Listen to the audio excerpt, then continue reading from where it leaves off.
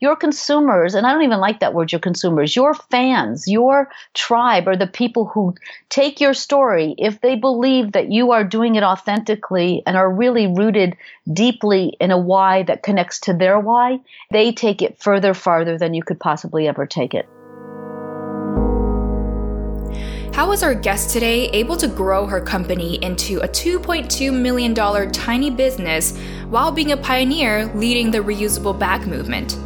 How can we thrive personally, professionally, and financially, all the while not compromising our values rooted in sustainability? That's just the tip of the iceberg of what you'll hear today. Quick note, my next weekly newsletter is going out on Sunday. If you're not already signed up and would like for me to personally send you inspirations and highlights from the podcast, you can head to greendreamer.com to sign up. And now to our episode. Let's dive in. Hey, it's Kamea Shane, and this is Green Dreamer, a podcast for creatives, visionaries, and entrepreneurs dreaming of a sustainable future. Thank you for bringing your light. If you haven't already, make sure to hit subscribe, and together, let's learn what it takes to thrive in every sense of the word.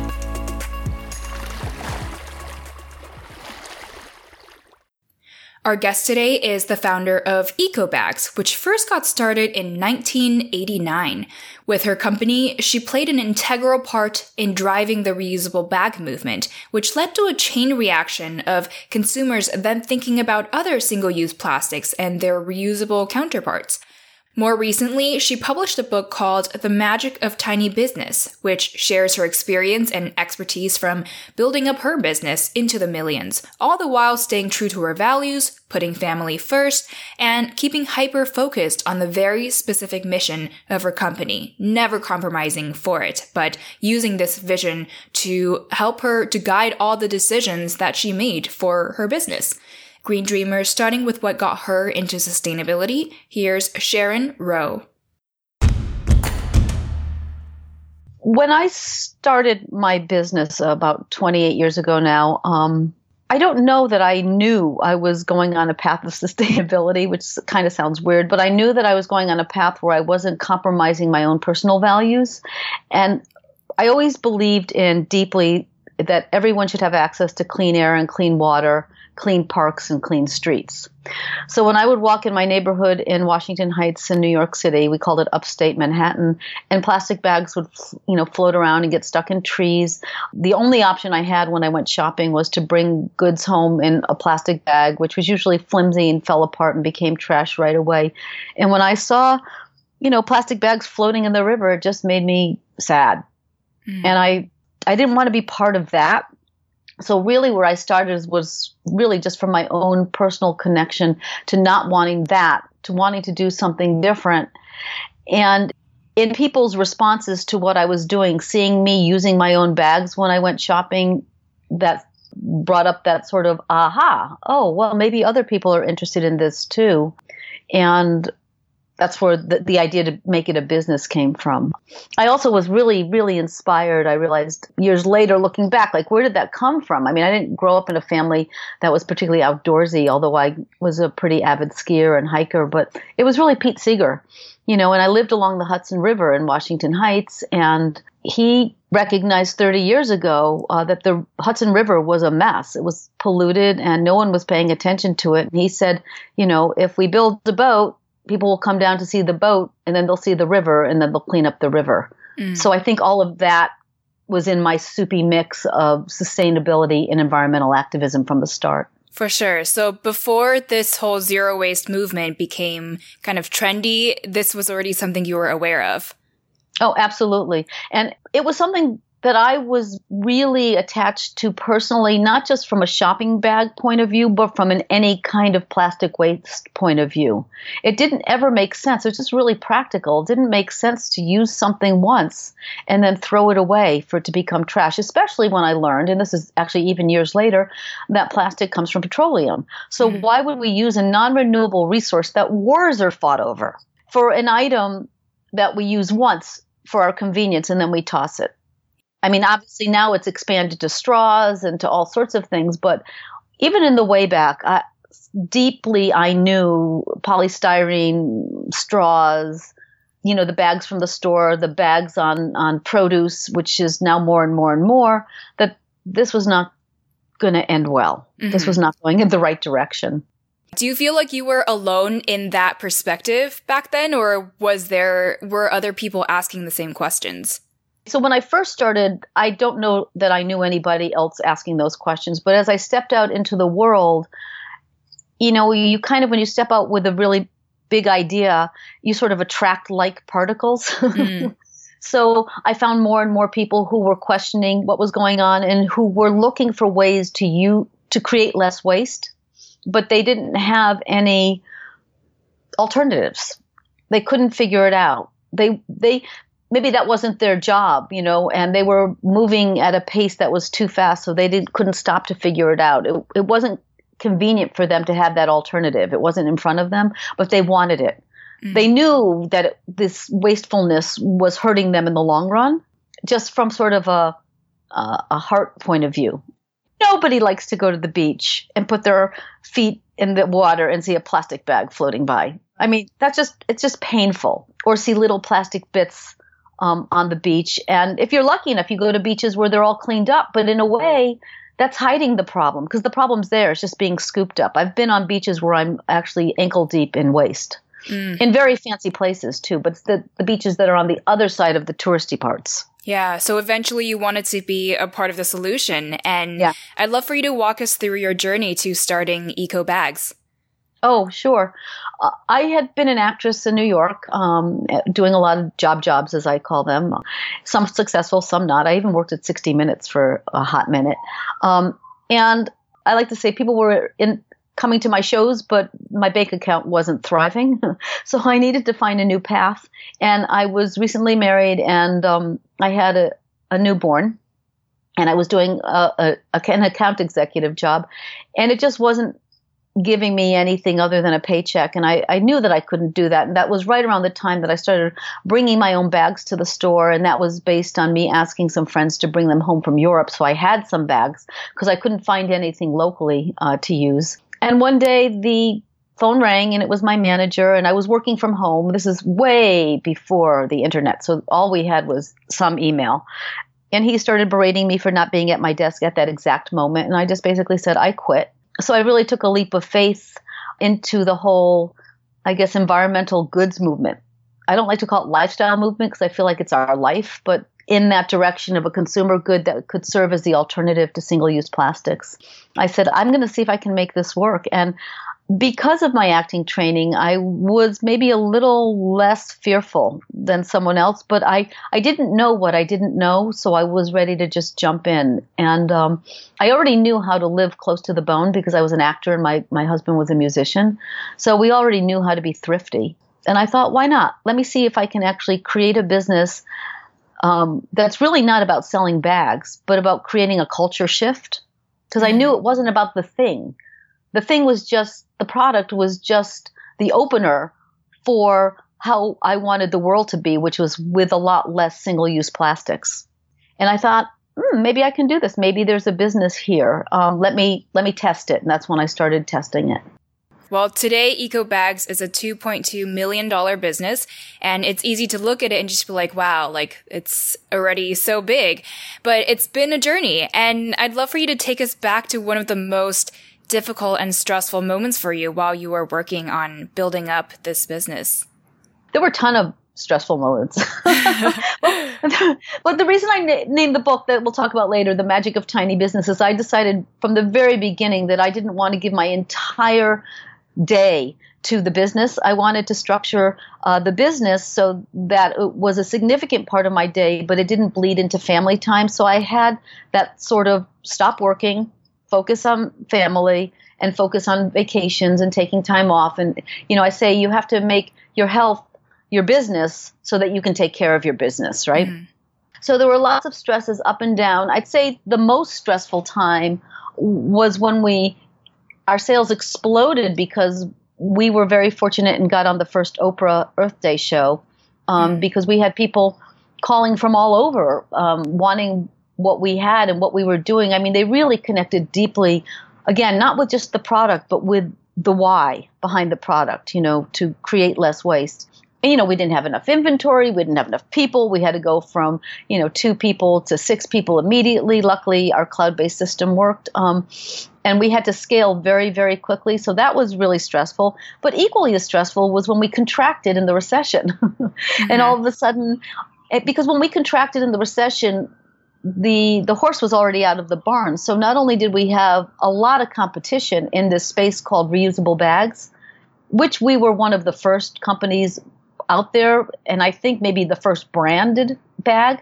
I mean, there were always a lot of bags in the promotional industry, but nobody called them, quote unquote reusable bags or had that sort of culture shift aspect on them. So when the recession came, as a tiny business, we did not have the financial resources to scale up and fight all the much more robust competitors. So they took a lot of our game away, and we had to paddle really fast to stay in the game, and that wasn't that comfortable. And we shrank a lot during that point, but we stayed true to who we were in terms of how we wanted to conduct business, how we wanted to keep our supply chain clean and responsible and sustainable. And I mean, we had lots of opportunities to grow with cheaper options that were less environmentally right. Let's just put it like that, all the non-woven bags, but we chose not to do that. What do you think kept you going in spite of all of these really stressful moments? I just think it's showing up consistently. You just, whether it's a good day or a bad day in business, as in art, as in acting, you have to show up, and it's about breaking the problems down. I like to say, go incremental, not mental. One step in front of the others. Some days are good, some days are bad. 20% of the time, it always falls apart. I think what kept me going was the fact that I owned my time. It was my business. I didn't have to explain to anyone else where I was, what I was doing. That was really important as my family grew. And then I wound up having another daughter. Another kid. So I had two children. And I wanted that flexibility. And I have to say, a few times I did quit. I totally quit. I was like, I am not doing this anymore. It is stressful. I'm not making enough money. I don't have enough financial resources to make this grow. That's it. And I would slam the computer shut, go outside. And a few times I went off on job interviews. I even took a part-time job in the middle of all this. But ultimately, I came back to building my own business of how I wanted it to be and how I wanted to be in it, because the other things weren't satisfying. Yeah. So if you could go back to the you back then in a moment when you were like, I want to quit, what would you tell the Sharon back then? I would actually say quit. Go ahead and quit. Because I find that quitting, and I say this to any early stage or even mid stage at this point, entrepreneur, if you really are fed up, go ahead, close up for a day, close up for a week, create your resume, go out, knock on some doors, and you're going to realize what you're leaving. Mm-hmm. You know what I'm saying? You really have to do a really solid review of what you have and what you want. And chances are you'll come back, I think, refreshed. I think quitting is actually a good idea because it allows you to work on your business versus working in it. And it's the working in it that can really burn you out. But it's the working on it that gives you the ability to basically drive the bus. For sure. So without needing to sacrifice things that were important to you, what do you think has been key to ECOBAGS' growth? I think key to our growth has been our steadfast commitment to providing really high quality goods that have a really solid brand story, and being as transparent as possible, having a high tech business, but being very high touch. And I think what's allowed us to grow is our customers, because when we started, there was no market for reusable bags. We were at the very beginning of that. It's not just because of us. It's because of the people who took our story further and further and further and further. We used the business as a platform for this idea, a stage, if you will, to broadcast. Well, then, you go out into distribution with your products and suddenly thousands of people are reading your little hang tag and saying, oh, yeah, this is what I want too, then they take your story. Your shoppers, your consumers, and I don't even like that word, your consumers, your fans, your tribe are the people who take your story. If they believe that you are doing it authentically and are really rooted deeply in a why that connects to their why, they take it farther than you could possibly ever take it. What do you think has been really effective in terms of how you communicated your why? Like, how did you get this message across so strongly that people felt personally connected to your brand? I think a lot of different things. One, obviously, is a lot of this was before social media too. So you have to really put that into play. So before 2007, 6, right around then, right, all the social media stuff came out after that were really actively used. It was people and it was the store owners, because we went B2B. We weren't just a brand that went direct to consumers. We went to retailers. Natural product stores were our key market. And those shop owners have relationships with their customers. Mm. And people came in, like the Park Slope Food Co-op in Brooklyn. They've been selling our bags and providing them since early 2000, even before that in the 90s. So there's thousands of bags that have been, distributed through that store, sold through that store, that are out in the streets of Brooklyn. And, when you're in a metro area too, not that a metro area is the only place that carries a message, but there's a lot of change makers in those metro areas and a lot of trendsetters, and good ideas get picked up and spread, right? Isn't that what TED's all about? Mm. Good ideas spread. And this idea of creating less waste, especially now. I mean, oh my God, now it's grown so exponentially. I mean, people are tracking, like Literati app. You can track and geocache where all the litter is to create data points so that, municipalities know where most of the trash is coming from and can affect more effective legislation in terms of bag fees and really engage everybody, because it's costing municipalities too much money to get rid of the trash, right? Mm-hmm. When it's no longer convenient. Yeah. And when there's a dollar thing on it, everybody sort of wakes up. But that didn't just come out of nowhere. That came out of, I like to say, we're still a very tiny business. We've had a lot of influence, and we seeded maybe the first beds of this, if you want to call it a movement, because I think it is the reusable bag movement. Mm-hmm. But everybody picks it up and takes it to whatever next level they can take it to. And then when it reaches the larger brands that have even more, reaching power, like Patagonia, Eileen Fisher. I mean, there's a ton of brands out there that are bringing these big, big messages forward. And we were lucky because we were in the natural products industry and we were in the clean supply chain conversation, and we started doing organic cottons and recycled cottons really early on. So you've got people there who are really passionate about what they're doing, and they take your story forward. Mm. And for everyone they touch, they touch 10, and it multiplies out 10, 100, 1,000, etc. For sure. So word of mouth has been really powerful from people who believe deeply in this why. Mm-hmm. Yeah. So taking the success of EcoBags, you recently published The Magic of Tiny Business, a book which walks us through all the learning lessons from building up your business. What was your motivation to write the book? I have a number of inputs on that. One is a very close friend of mine who has a much larger business than me, like 10 times in the millions, just really liked how she saw me living my life, right? Was aware how I was able to do my work, stop my work, and have other parts of my life that were very rich. And because I think she was just really stressed out with her business. Another one was that I'm part of a number of really amazing communities of people. And I think that's essential to all this movement building and also finding resources. Groups of people that I did not have access to when I first started because they didn't exist, or I didn't know they existed, right? A lot of them were on the West Coast, and now they're bleeding over here into the East Coast. But like B Corps, which I joined in 2012 and was certified. That started like just a few years earlier. And Social Venture Network, which is really like any of the big brands on natural product shelves, started there. And I was also part of the Women's Presidents Organization, which is a peer-to-peer advisory for women with $1 million+ businesses. And I felt like we all talk to each other in these groups, but there's so many people outside of them that don't know we exist, that the groups even exist. I wanted to create a book that would be a bridge into these communities, that would make it less scary for people who have ideas that they want to expand through business, to see that there are people creating businesses of impact and meeting their financial and personal goals. Mm-hmm. I didn't feel like that bridge existed.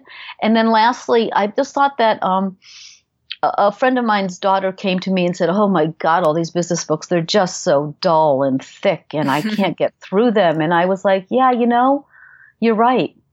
So I wanted to create a book that was lighter. And my book has cartoons in it, lots of big print, things that are for just not an MBA type person. Because I do think a lot of businesses get started. I mean, I started, and I know a lot of businesses get started by creatives, whether they come from an artistic discipline like I did, or they come from just general creative problem solving backgrounds. And it's a different, less linear sometimes approach. And so we need different ways of digesting the information in order to connect with it and to take the tips that we feel will work for us into the next step. Mm-hmm.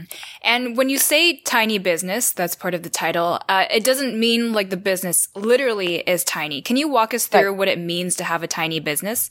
Sure. Tiny is like the tiny house movement. It relates directly to less is more. It's how you can have a very big impact with a very focused, specific, intentional idea. Seth Godin actually gave me a very lovely endorsement for the book, and he said, "Tiny is mighty."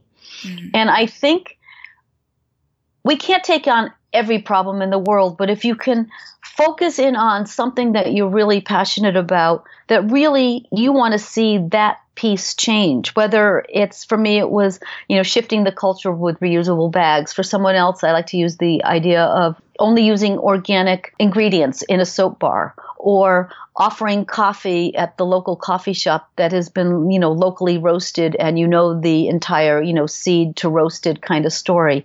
If those things are important to you, then you weave those things into your business. They become your why.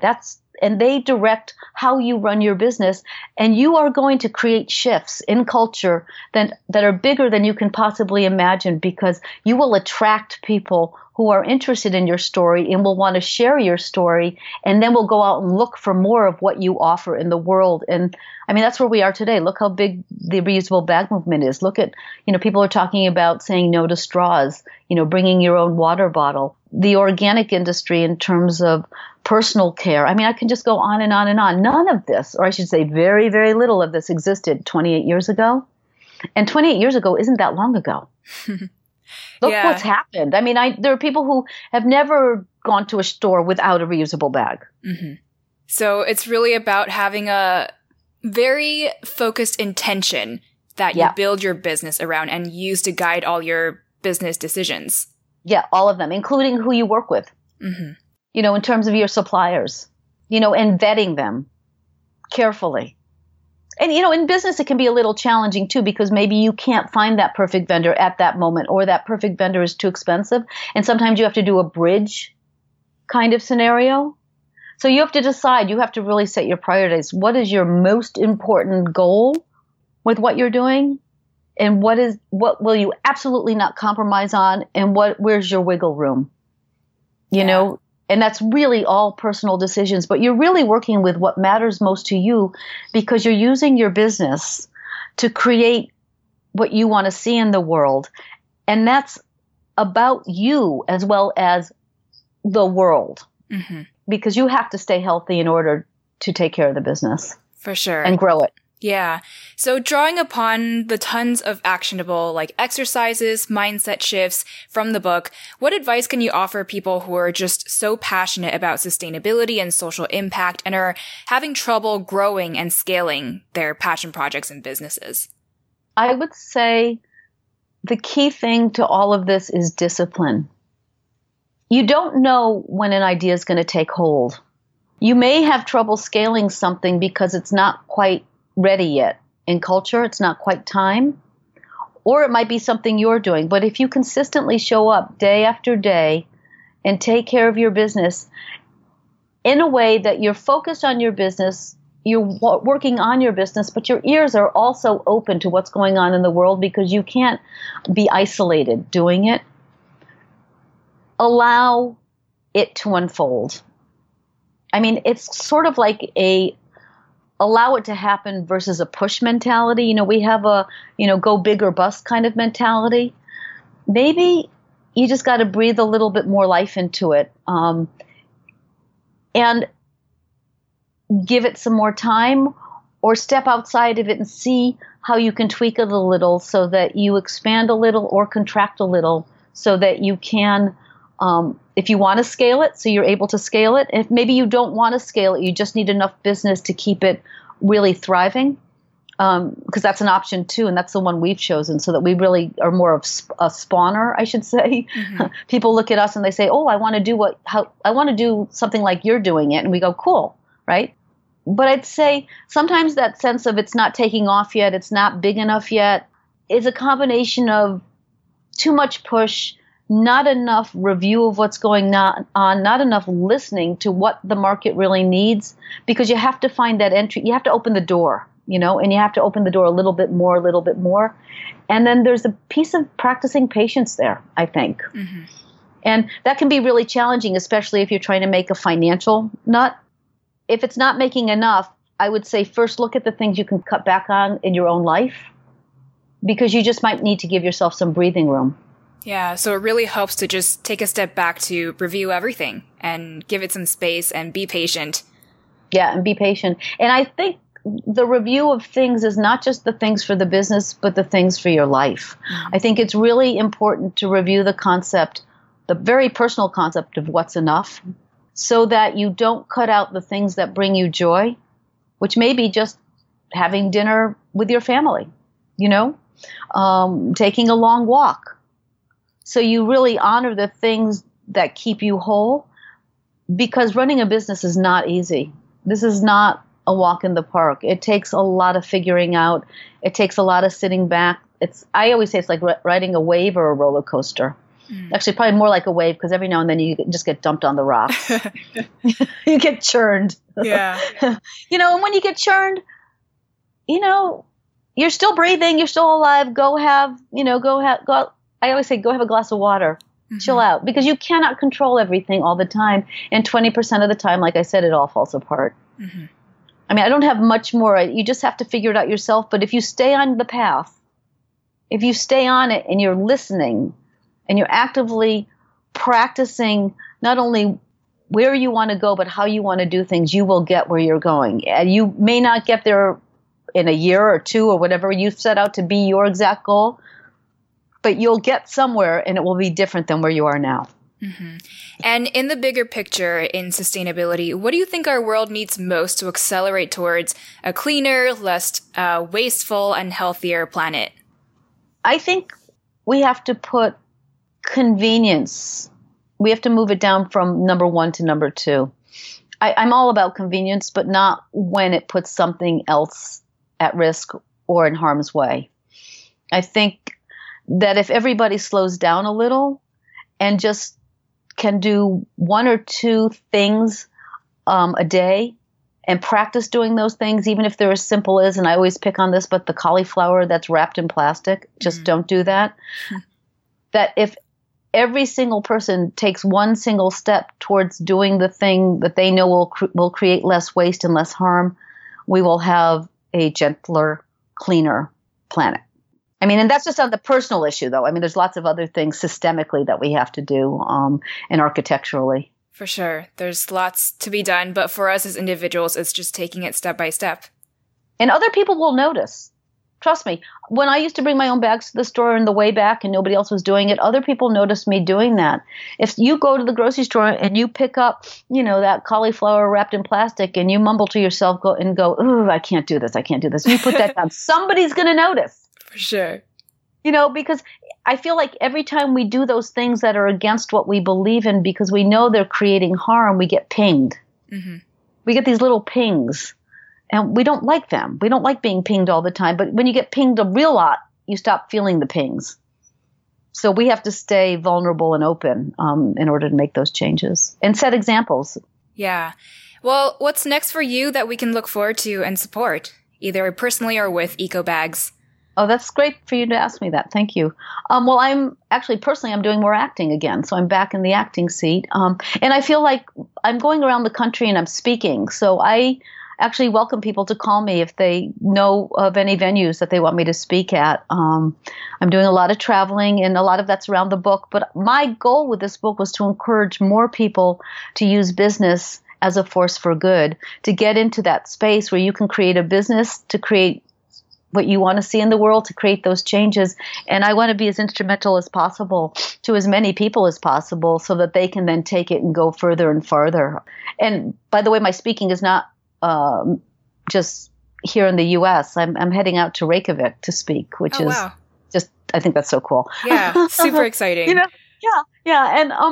And it doesn't have to be, major events either. I'm open to a lot of different things, and I don't know how it's going to all show up, but that in combination with, and I really keeping the book, in the top 10 on Amazon and making sure it stays out there in indie bookstores, so that more people can read it and share it. And there's an audio, and there's, it's all available in all the different versions. It's just, I want it to play as much as possible. I did this business for 28 years, and I feel like it's give back time. For sure. So where can we find your book, online or in stores, and where can we follow your speaking gigs? Yeah. Okay. So thank you for that. My website that I set up just for me is Sharon Rowe. That's ROW with an E.com. And everything's there. Press releases, media gigs, speaking, all the links to all my social media, etc. You can also follow me through my business, which is ECOBAGS.com.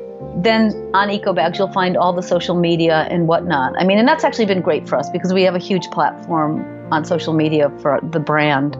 And then Amazon, of course, Barnes & Noble, IndieBound. I've had some really great speaking events. I just came back from Flagstaff where I did a She-Wolf women's collective event. And the local bookstore, Brightside Books, came and they sold a lot of books. And I like supporting independent businesses. So, awesome. But Amazon obviously is key too because it just goes all over the world. For sure. It's just like, wow, it's Amazon. Before we go into our final 5, I wanted to say thank you for tuning in. I'm so honored to have you. If you're finding this episode inspiring, we'd so appreciate it if you shared it with 2 friends who would also enjoy this interview. It can be tough to be in a space that feels often so doom and gloom, and I really hope that together we can support other people within this space to let them know that they're not alone and to help strengthen this movement so we can more quickly work towards a healthier planet for us to call home. Thank you so much if you get a chance to share the podcast anywhere. I so appreciate it. And now on to our final 5. Let's power through. What's one inspiring publication or social media account you follow? Oh, gosh. I like plastic pollution. It's on social media, Plastic Pollution Coalition, yeah. Also, I follow Sierra Club, too. What do you tell yourself to stay positive and motivated? Eat well, swim as much as possible. Yeah, that leads me to the next one, actually, is what's one must-do for your health, weekly or daily? Oh, walking and swimming. I'm a swimmer. I have to be in water as much as possible. Mm-hmm. I did my laps this morning. Nice. What's one simple action we can take for our planet's health this week? See if you can shop without any plastic. Like zero. What makes you most hopeful for our planet right now? What makes me most hopeful is really all the people who are much younger than me, including my children who are 26 and 28, who feel like they're ready to take up the mantle and take whatever needs to happen, the next step. I just meet so many amazing people with amazing ideas, and they're not just selfishly pushing forward. They're doing it in a very inclusive, socially and environmental way. And they get that sustainability is actually not just about the environment. It's about our physical environment. It's about the social and physical environment that we have. And what final words of wisdom do you have for us as green dreamers? That you can make your work for you.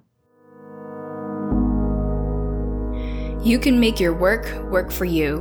Green Dreamer, thank you so much for tuning in. You can find the 2 tweetable key takeaways from this interview in the show notes at greendreamer.com. You can reach me with feedback on how I can improve the show for you through the website's contact page, and you can follow me on Instagram at Kamea Shane. That's KameaChayne, where I'll be sharing more eco and wellness tips, things that I learn on the daily, and sometimes peeks into the behind-the-scenes production and updates from the podcast. And finally, just remember, now more than ever, our planet needs your light to thrive. So if you haven't yet, hit subscribe, and I will catch you later, Green Dreamer.